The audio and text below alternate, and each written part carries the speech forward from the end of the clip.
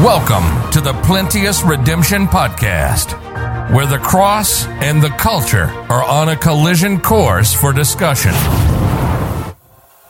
For the preaching of the cross is to them that perish foolishness, but unto us which are saved it is the power of God. For it is written, I will destroy the wisdom of the wise, and will bring to nothing the understanding of the prudent. Where is the wise? Where is the scribe? Where is the disputer of this world? Hath not God made foolish the wisdom of this world? For after that in the wisdom of God, the world by wisdom knew not God. It pleased God by the foolishness of preaching to save them that believe. For the Jews require a sign, and the Greeks seek after wisdom, but we preach Christ crucified. Unto the Jews a stumbling block, unto the Greeks foolishness, but unto them which are called, both Jews and Greeks, Christ, the power of God and the wisdom of God. Now, here's your host, Thomas Irvin. Welcome back again. Everybody get some rest last night? Let your brain cool off a little bit. Well, we're here again, and we're going to pick up where we left off last night. We finished up, we're talking about the various editions of the Textus Receptus. And last night we talked about Erasmus, who had how many editions? 5 editions. So we went through his, and starting with this first hour, we're going to pick up with Robert Stephanus. Stephanus was a French printer, which is interesting. He was a French printer and scholar who lived 1503 to 1559. So he was 1503 to 1559. So how old was he when Erasmus printed his first edition? You failed math. He was 13. 1516 was Erasmus' first edition. Stephanus followed the family tradition. His father and his uncle were printers. Now, this time, this is a new industry. The printer is becoming more available, and people are starting businesses printing. What made it so profitable, it both made it profitable and hindered you at the same time, is that people just couldn't, run down to the print shop and print something. That wasn't available to you. It had to be commissioned by someone of high importance. And usually it was the head of your government, so the king, or the head of your religion, which was the Pope. And the king and the Pope could designate people under him who could also permit you to print. In fact, we'll learn a little bit about, I don't remember if I put it in my notes or not, but William Tyndale, when he wanted to get a commission to translate the Bible into English, he went to a high-level cardinal or bishop in the Roman Catholic Church, and they told him no. They highly respected him, they loved his work, but they felt like he was a wild card. And while this cardinal maybe agreed that the Bible should be put into the English language, the rest of the Roman Catholic world wasn't quite ready for that yet. So they told him no. So he literally had to leave England and go to Europe to print his New Testament. If the Pope said no and the king said no, there's nobody else to turn to. You can't just run down to a print shop and say, hey, I want to print this. It had to be commissioned. So that would help you, because that meant when there were large numbers of documents that needed to be printed, you're the only person that people can come to, and if you get the permission, then you get to print it all. They literally would give the printer the copyright. They use copyright a little bit different in those days than they do today. I can own the copyright and have somebody else print it. Well, in those days, the printer was given the copyright, And so he had the right and the permission, and he owned that document and was able to print it repeatedly. So it was a lucrative business for them to get into. Both his father and his uncle printed Bibles, which was interesting. That was apparently a major portion of the work that they did as printers. And in 1523, he printed a Latin New Testament. Now, I don't know if this is a work of his own creation, but it was notable in some of the books that I read that he printed it. Twice he published the entire Hebrew Bible. Now, Stephanus went on to print 4 editions of the Greek New Testament. And they were in 1546, 1549, 1550, and then his last one was 1551. So these are the years that he printed his first edition, then he did some edits. You know, each edition is an updated version of the previous, where they went back and checked some things and verified some things, and there would always be printing errors, scribal errors, things of that sort that needed to be corrected, and they'd go back and fix those things. His work, as you can imagine, angered the Roman Catholic Church. They began to persecute him, and this caused him to move from Paris to a very important place for the rest of the Bible, Geneva, Switzerland. Who was the most notable person in Geneva, Switzerland? Anybody remember? This name is historically associated with Geneva, Switzerland. When John Calvin broke away from the Catholic Church, he moved to Geneva and basically set up his own papal state. He wanted to defy the Pope, so he became his own Pope, which makes a lot of sense. So now but part of what ended up happening is guys like Robert Stephanus, and we're going to learn Theodore Beza, who was also from Geneva, Switzerland, found a safe haven there where they could work on the Bible. Now, you couldn't disagree with John Calvin, or he would burn you at the stake. But they had the freedom to work on the Bible. In Geneva, he became, which means he wasn't, but he became a Protestant. Now, that's better than being a Catholic. But it's not quite a Bible-believing Christian, obviously, depending on the branch of Protestantism. His first 2 editions, 1546 and 1509, were pocket-sized. Now, they were pocket-sized. That means they were probably about this size, maybe a little bit smaller than this. That was considered pocket-sized in those days. They hadn't quite got to, the tiny little pocket-sized New Testaments that people have and carry around.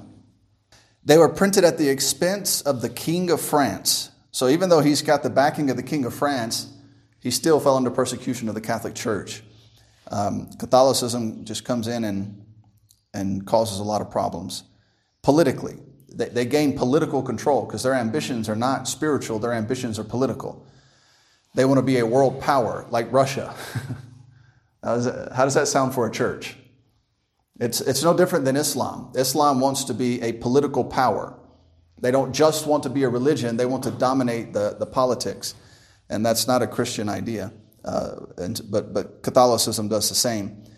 They were a combination of texts compiled from Erasmus as well as the Complutensian polyglot. So his work was a combination of this and Erasmus. The Complutensian polyglot was the first multilingual printed edition of the entire Bible. The project to produce the Bible was conceived, led, and financed by Cardinal Francisco Jimenez de Cisneros.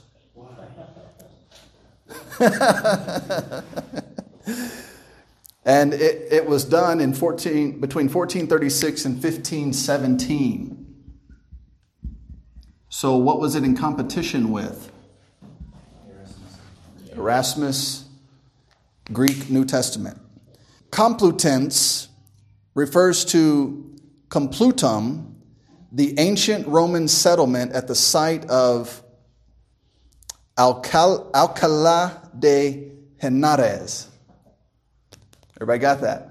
Production of the Complutensian Polyglot Bible was part of the Cardinals' effort to revive learning and encourage the study of Holy Scriptures. This was a Roman Catholic venture to try and encourage people to study the Bible. And it was more of an intellectual endeavor than a spiritual endeavor. He wasn't really trying to get people to love the Bible and to serve God.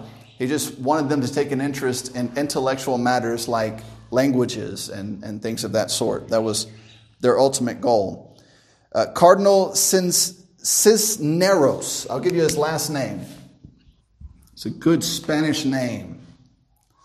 Now remember, I told you last night that there was a competition, essentially, between Erasmus and these guys are trying, they're rushing to get their Bible to the printer, and if they don't get it there before Erasmus, this might alter the entire world.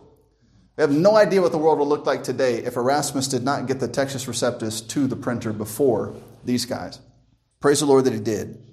He was surrounded by experts and scholars specializing in a wide array of languages. It required more than 10 years to complete. The printing was done by Arnaldo Guellin de Brocar. Amen? A Frenchman who had worked in Pamplona. All right, in case you were wondering. In order to print the book, Brocar had to create a new and highly perfected characters for Latin, Greek, and Hebrew. When they used to print, they would literally have to carve the characters that they would use to make the letters that they would print, that they would press into the paper. And so in order to print this, he had to carve a whole new set of Latin, Greek, and Hebrew letters to make this work. His Greek characters are considered the most beautiful ever carved, in case you are wondering. You want to see those. The printing was done between 1514 and 1517, but it was not until 1520, after receiving authorization from Rome, that the book was distributed. So while they went ahead and printed it, they could not legally distribute it until 1520. Now, when did Erasmus print and distribute his first edition? 1516. And by the time these guys got theirs out, Erasmus' New Testament had already been established as, everybody wanted Erasmus' New Testament. They didn't want these other books that were coming out. The Bible consists of separately bound volumes adding up to 1,500 pages.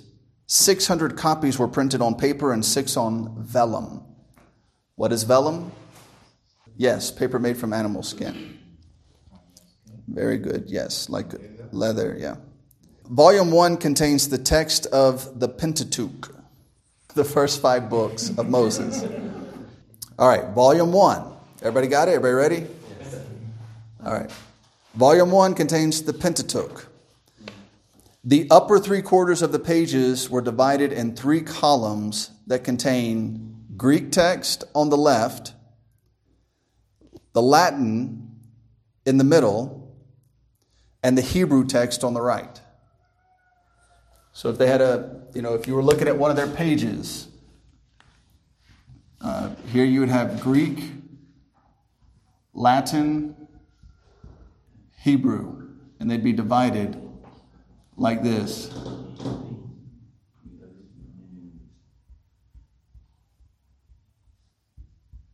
All right, so that's what the page would look like. The Greek text would be here, the Hebrew text would be here, and the Hebrew would be on the right. The lower section of the page is divided into 2 columns. So they would actually cut it off here, and here you would have 2 columns instead of the 3. And The lower section of the page is divided into two columns. The left contains Aramaic, which, by the way, a portion of your Old Testament was written in Aramaic, a very small portion. The majority was in Hebrew, but a very small portion was written in Aramaic. And the lower page divided into the left was Aramaic of the Pentateuch, known as the Targum Onkelos. But all I'm interested in is that it was Aramaic. The other side was another Latin translation. So this one here is actually the Vulgate, the one on the top of the page.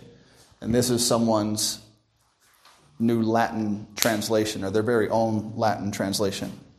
Volumes 2 and 3 contain the remainder of the Old Testament in Greek, Hebrew, and Latin.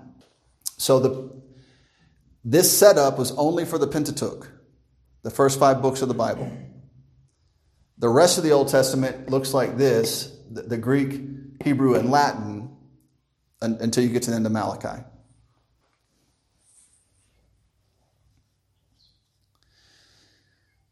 Volume 4 contains the New Testament in Greek and Latin. And then the last part, and I don't know what they mean by the last part. I don't know. It didn't give a reference as to what section, but the last part of Volume 4 and Volume 5 consists of a Hebrew and Aramaic dictionary. And it also has Hebrew and Greek grammar. So it has a Hebrew, Aramaic, and Greek dictionary, and it has Hebrew grammar. Everybody got that? And this is at the end of their New Testament. This is what they tacked on to the end of the book. The Greek portion of the Old Testament in the Complutensian polyglot is made up of the Septuagint. Yes. So where would you find a Greek Old Testament? When was the Bible ever translated into Greek? Old Testament. Where could you possibly come up with a Greek Old Testament?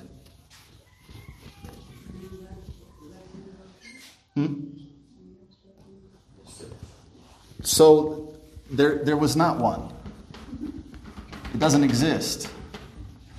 But we're gonna explain why that is right now. So you have this Old Testament, which is the Septuagint. All right, also known as the LXX. The Septuagint is one of the greatest legends to ever deceive scholars. So that's not a great start.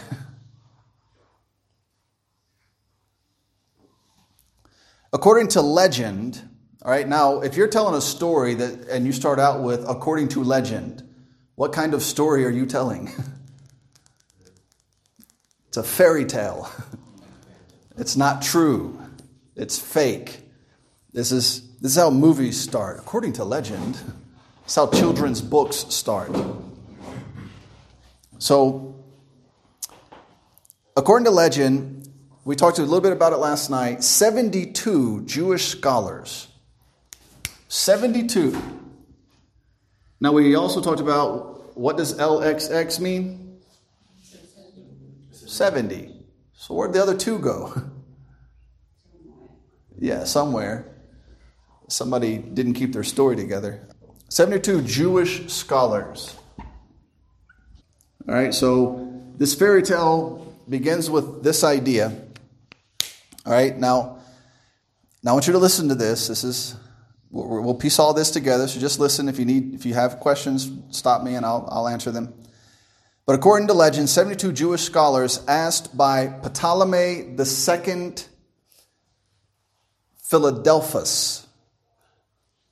who was it's Ptolemy, who was the Greek Pharaoh of Egypt.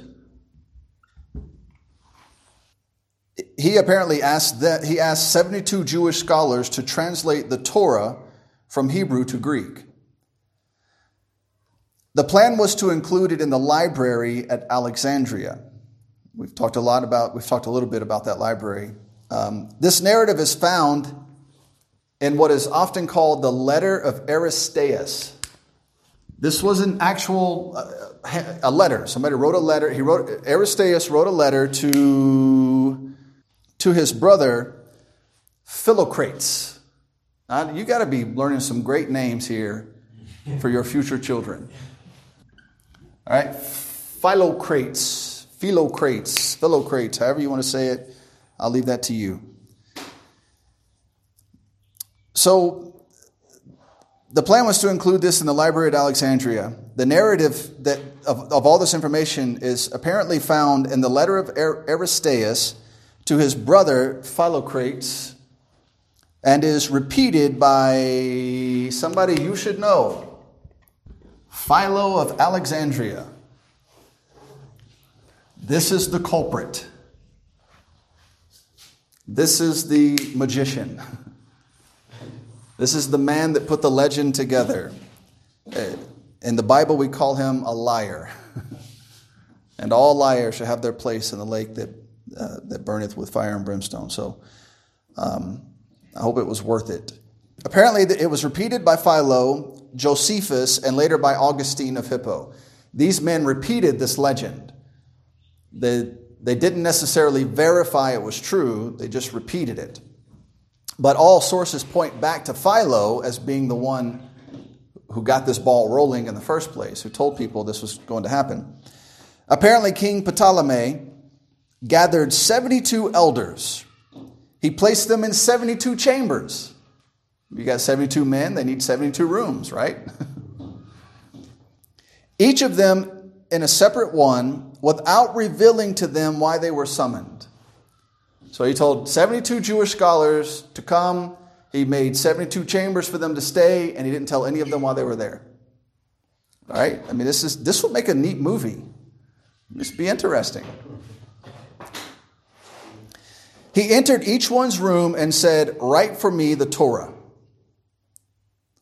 Which is weird. Don't you? You got money. You could just go buy a copy that already exists. But okay, I'll write it for you. God put it in the heart of each one to translate identically as all the others did. And you see how good this movie is getting? So the king of Egypt brings 72 Jewish scholars, gives them 72 rooms to stay in, tells them, "I want you to translate the Torah." And it just so happens that all 72 translated the Torah the exact same way, from Hebrew to Greek. Not one of them had any difference or variance whatsoever. They were all exactly, perfectly the same. It sounds like a Roman Catholic story. They make up the stupidest stories you could imagine. So Philo I'll tell you another one that this will help your brain cool off for a minute. So when I lived in Egypt, there's a church there called Church of the Cave or Church in the Cave, something like that. It's a Roman Catholic church inside of a cave. And so when you go there to visit the church and you hear the story about how this came to be, what they tell you, and I forget the man's name, but there was a man who lived, at this time. He was just he repaired shoes. And during this time, Muhammad, his people the Arabs had invaded Egypt, and around Cairo you had Arabs or Muslims, Jews, and Christians living in separate spaces, but the Muslims had taken control of the place, and they would kill you if you didn't do what they said. They killed thousands and thousands of Egyptians and raped and pillaged and did all sorts of horrible things. So now today Egypt is Islamic primarily. because they didn't have much of a choice. They couldn't fight them off, so they died and did what they said. So anyways, the Jews were upset with the Christians, so the Jews went to the Muslims and said, do you know that their book says if they have enough faith, they could move a mountain? Now, if they can't demonstrate that they can do that, then you should kill them. You should remove them from this land. So the Muslims went to the Christians and said, we read in your Bible that it says that you can move a mountain if you have enough faith. You need to show us that you can do that. And they're all scared. They don't know what to do. And so they tell the Muslims, would you just give us, 7 days, 10 days, or, so much time, and then come back. And if our God will help us do it, then great. If not, then kill us all. So they're terrified on what to do. So they did what any good group of Roman Catholics would do. They prayed to Mary. Now these are actually Coptic, but it's the same. It's the same banner. It's all Orthodox. It's Roman Orthodox, Russian Orthodox, Greek Orthodox. It's all the same garbage. And so they prayed to Mary, because who else would you pray to when you're in trouble other than Mary, who is a sinner saved by grace, who needed the same help you need, but somehow she's supposed to help them. And so Mary responded. She was nice enough to tell them to go get this shoe repairman. Now, this man who repairs shoes, he is famous for his faith. And the reason they know he has great faith is because one time he was helping a lady with new shoes, and he looked at her leg. And he was so convicted by it that he went and plucked his own eyes out. That's how much faith he has. So, because of that, he's known as a man of great faith.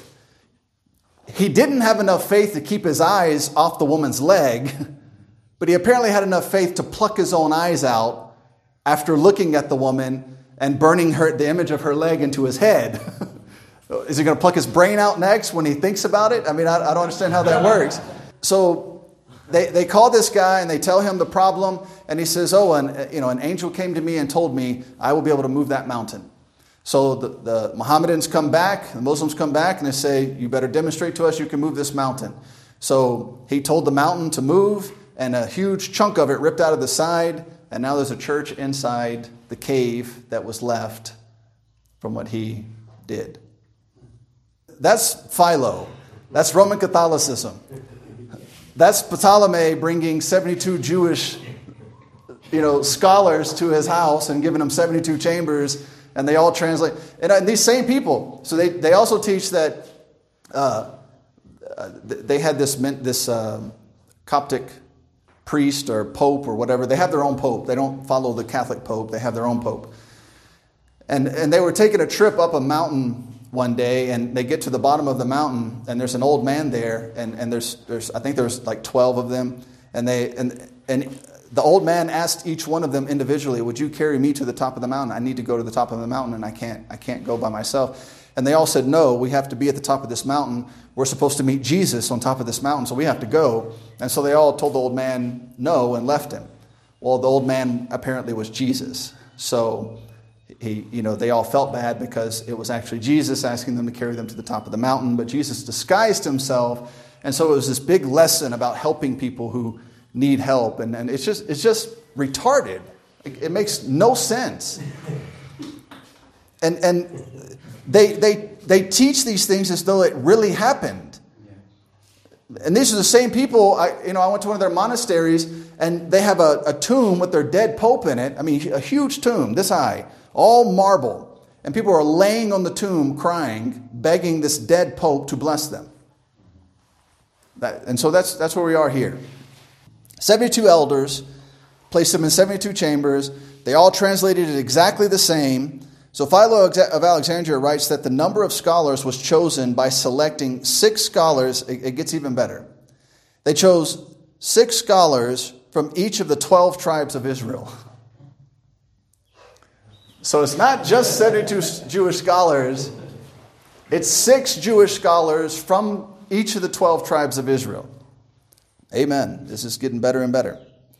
According to later rabbinic tradition, the Septuagint was given to Ptolemy 2 days before an annual feast.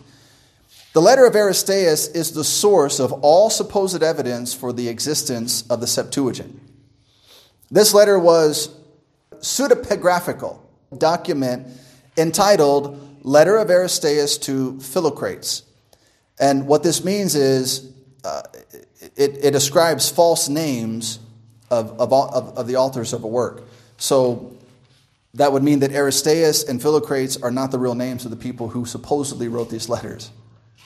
So today what we call it is a pen name. We wouldn't say it's a pseudepigraphical document. We would say it was written with a pen name.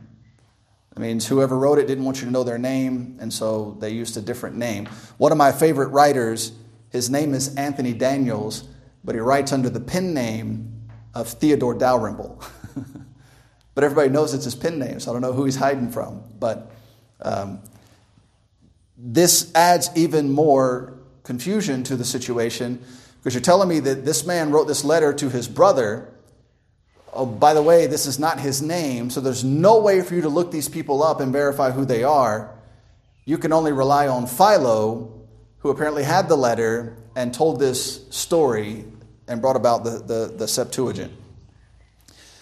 Scholars today are very readily recognize that this letter was not written by anyone named Aristeas at all.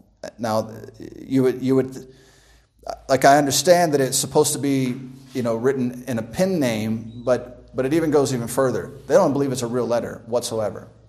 And this forgery was made for the express purpose of deceiving people about the origin of the Greek Old Testament. It is now believed the letter was written by Philo. So, as far as they can tell, Philo wrote this letter, and there's a good chance Philo made this translation, which would have been an incredible thing to do. Why wouldn't you say, I've translated the Old Testament into Greek. Here it is. Instead, you make up this ridiculous story in the hopes that it will trick people into using it and have this legend behind it. In an attempt to bring Hebrew and Greek, the Hebrew and Greek world together, that was his hope, is that everybody would come hold hands and love each other, I guess. This document was printed in the Complutensian polyglot. That is what Stephanus relied on to create his Textus Receptus. Now, you'll find when we get to the making of the King James Bible, they didn't use Robert Stephanus' work. They used Erasmus and they used Theodore Beza. They primarily relied on Theodore Beza, and because that's a bit of a mess. Now, Robert Stephanus' third edition was much larger. It was 8.5 inches by 13 inches. And this edition was also funded by royalty. He added information to the margins of this edition. He added certain readings from the Complutensian polyglot. He not only relied on it to make his text, he actually added notes in the margins from the Complutensian polyglot so that he could show you where he got his information from. He added readings from 14 manuscripts. Both his third and fourth editions agreed closely with the fifth edition of Erasmus. But Erasmus had gained wide acceptance across Europe as the Word of God in Greek New Testament form. This seems to have restrained Stephanus from adopting the oddities of corrupt texts. So he was kind of in a hard spot. He's following Erasmus, which is a huge, huge task. And the work that Erasmus accomplished is gaining ground. People love it. They're very happy with it. So if you're going to put out a Greek New Testament after Erasmus, it can't be so widely different from Erasmus because you already have the Catholic Church who hates you for making this. And so the only people left to like you are the people who like Erasmus. But if you make something that disagrees with what Erasmus made, then everybody's going to hate you and nobody's going to read your document. And so it kind of restrained him and kept him from varying too far from what Erasmus had already made, which would then make you think there was no reason for him to make it in the first place. Why do this if you're just going to basically recreate what Erasmus already made? there was little difference between them. So he was concerned that no one would read or use his work if he veered too far from the work of Erasmus. So that's his 4 editions. All right, now we have our good friend Theodore Beza. From 1519 to 1605. Now, he was successor to John Calvin in Geneva, Switzerland. Now, you have to remember, the Textus Receptus played a major role in pushing the Protestant Reformation forward. All right, so, the Textus Receptus is released, and then Martin Luther nails his 95 essays to the front door of the church in Wittenberg, and now the Protestant Reformation is in full blast. All right, John Calvin is considered a major leader in one of the main reformers of the Catholic Church. Which is interesting because basically all he did was create his own Catholic Church. He just left the Catholic Church and basically went and did the same thing the Catholic Church was doing in Geneva, Switzerland. Now, it was a little different. It was maybe a little better, but it's not much better. And even worse than that, he convinced Bible-believing Christians to believe Calvinism, which is a devilish doctrine. That it's a philosophy. It's not a doctrine. It's not biblical at all. So now, Robert Stephanus worked from Geneva, and now we're going to learn of Theodore Beza, who also worked from Geneva. Beza was renowned for his 10 editions of the Greek New Testament. So people really highly respected his work. 9 editions were published during his lifetime, and 1 was published after his death. And that's the one we all were talking about before. It was published in 1633, long after he had died. This is the one that bore the name Textus Receptus. So it was long after he was dead. So Erasmus, Greek New Testament, was never called the Textus Receptus. Stephanus' Greek New Testament was never called the Textus Receptus, and Theodore Beza's was never called the Textus Receptus until long after he died in 1633. And then when the printer printed that edition, he titled it Textus Receptus, meaning received text. So if we apply that on a technical level to people's arguments for the Textus Receptus being the Word of God, well, then you have to be talking about this one because it's the only one that was actually called the Textus Receptus. It was never called the Textus Receptus before that. It was just a Greek New Testament. It was Erasmus' 1st edition, 5th edition, Stephanus' 4th edition. That's all you had.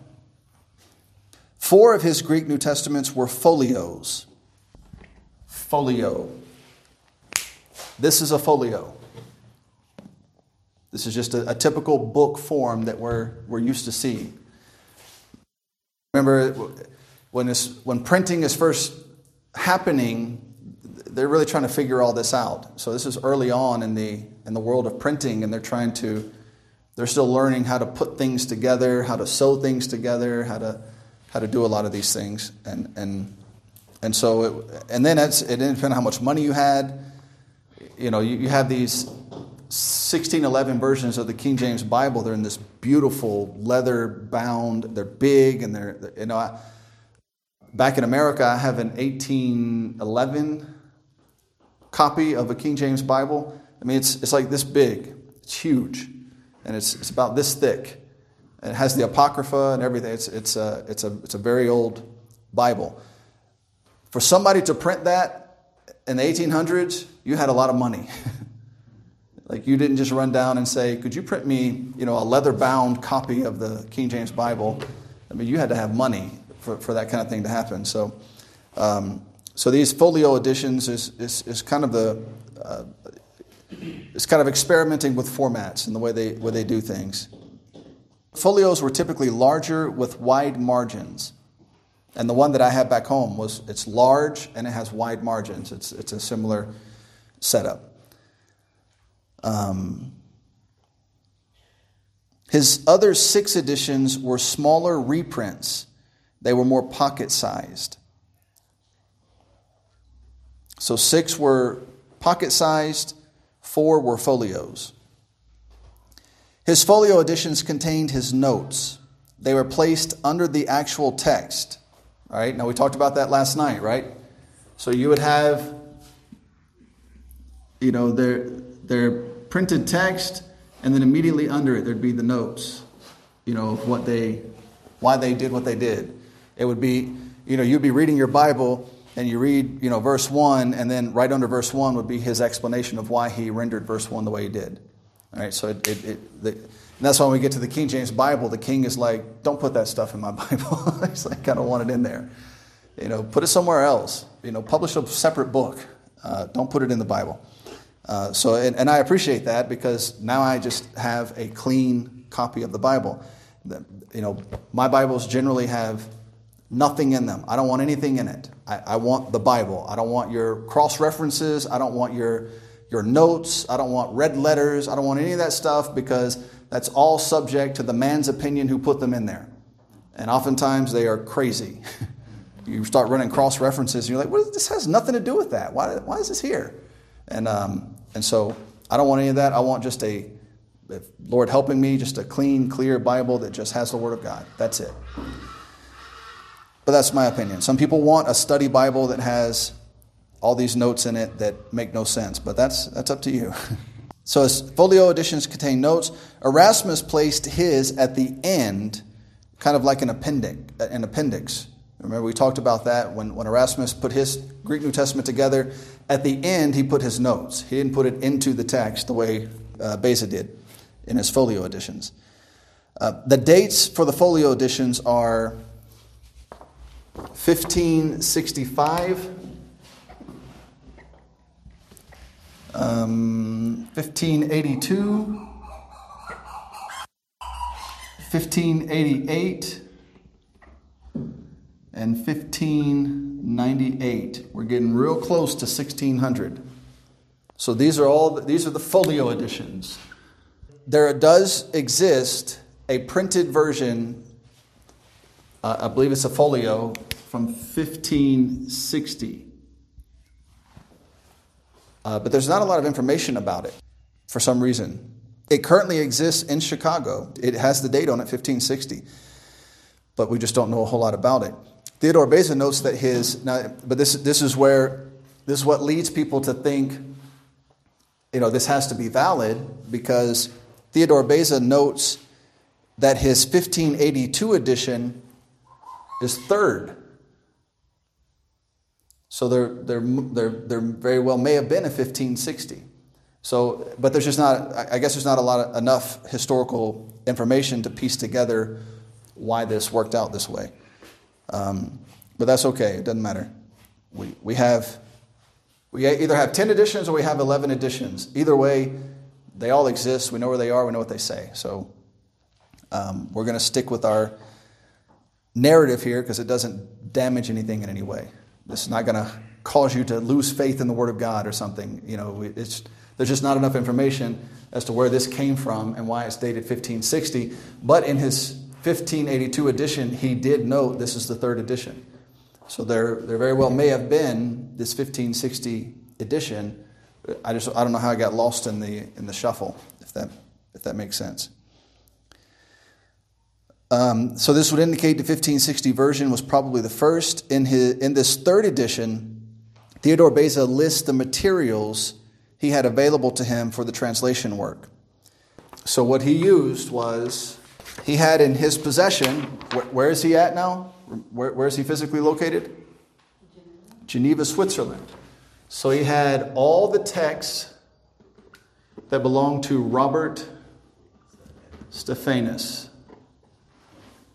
So he had those at his disposal to use. He had a Syriac version. He had an Arabic New Testament. And in that Arabic New Testament, it also had Latin. A Latin New Testament. It was another side-by-side column type situation. Now, just a few quick notes real quick. This Syriac version was published in 1569 by a man named Tremellius. What's interesting is he actually was a converted Jewish scholar. But he didn't get a chamber, and I don't think he met the king of Egypt. Now, the reason I tell you that is the Arabic and Latin version was put together by his son-in-law, whose name is Francis Junius. So he is his son-in-law. Son-in-law to Tremellius. All right, so Beza also had two other manuscripts. D, which is Codex Bezae. Can anybody guess where the name came from? Theodore Beza. It was named after Theodore Beza. This document contained the 4 Gospels and Acts. All right, so it had the 4 Gospels and the book of Acts. Next, he had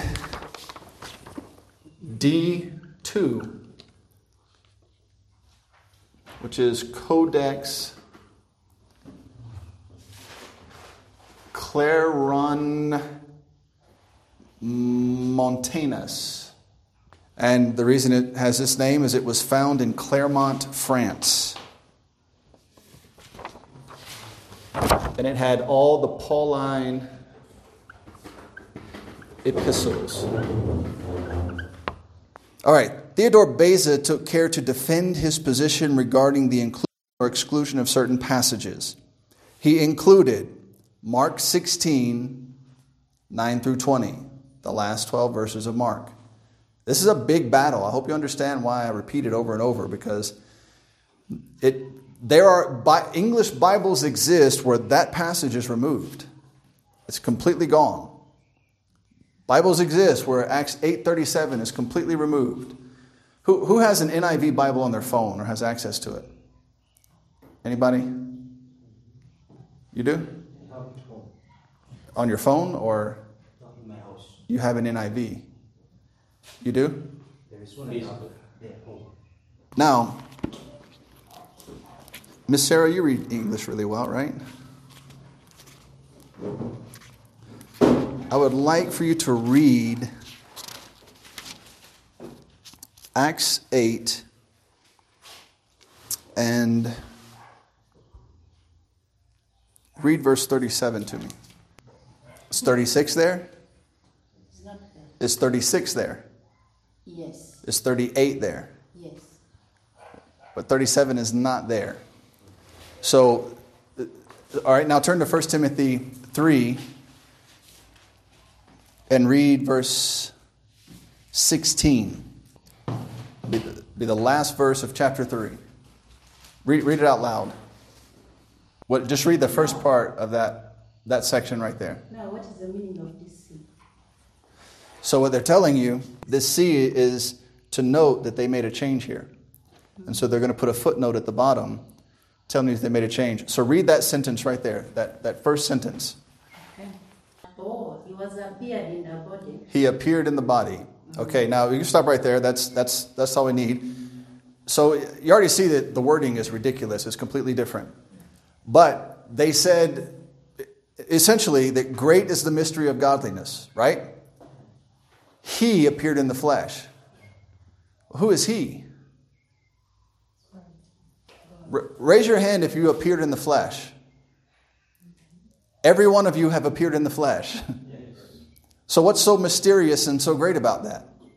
if someone appears in the flesh. Now read it in the King James Bible. And without controversy, great is the mystery of godliness. God was manifest in the flesh. That's a significant difference than he was manifest in the flesh. As if he was manifest in the flesh, well, I was manifest in the flesh. Why is that a mystery? You're manifest in the flesh. What's so special about that? So this is the little... Now, why would you remove that? Why would you change that? How does it benefit you? How did it help? And so that's what they did. Now, Theodore Beza kept that, and he argued for it. He fought for it. He's like, we're not changing that. Because it is a change. It's a departure from what the manuscripts that he has says. So in order for you to say he was manifest in the flesh, you're departing from it and you're going somewhere else. You're getting your information somewhere else. Now, the Alexandrian manuscripts might say that, but that's not what the Bible says. That's not what the Word of God says. He also defended his inclusion of 1 John 5:7, which we've talked about extensively. He was also known for his Latin translation of the New Testament. His Latin was first published in 1556. It was republished more than 100 times. So they just kept using it and using it and using it and using it. So he was very good at what he did. He was highly spoken of, highly thought of. He did good work. It was good, dependable work. Now, his Textus Receptus is what the King James translators used to put together the New Testament for the King James Bible. Again, not exclusively, but that's what they relied upon. Now, real quick, we got 3 minutes left before we take a break. Let me give you another name you'll all enjoy. The Elzevir brothers. The Elzevir brothers. They were a family of Dutch printers. The most notable, Bonaventure Elzevir. Bonaventure. See, that's not hard. He said it with no trouble at all. If you can say Rutabagisha, you can say Bonaventure. He was the most notable. He founded his own printing business in 1608. In 1624, he published his first Greek New Testament. Now, this is going to sound familiar. In 1633, he printed his second. Who knows what that is? We already removed it. That was Beza's New Testament. And now listen to this. His text primarily followed the work of Theodore Beza, but also included Erasmus and some from the Complutensian Polyglot, as well as the Latin Vulgate. The preface to the second edition contained the phrase, for the first time, Textus Receptus. So this is the man that put these words to this document that everybody loves and knows nothing about. We hope you enjoyed this podcast. You can learn more about our ministry by visiting www.pliniusredemption.com. You can hear more Plinius Redemption podcast audio at www.pliniusredemption.media. Please comment below if this podcast has been a help to you. Also, inform us of future topics that would interest you. Thank you again for listening to the Plinius Redemption podcast.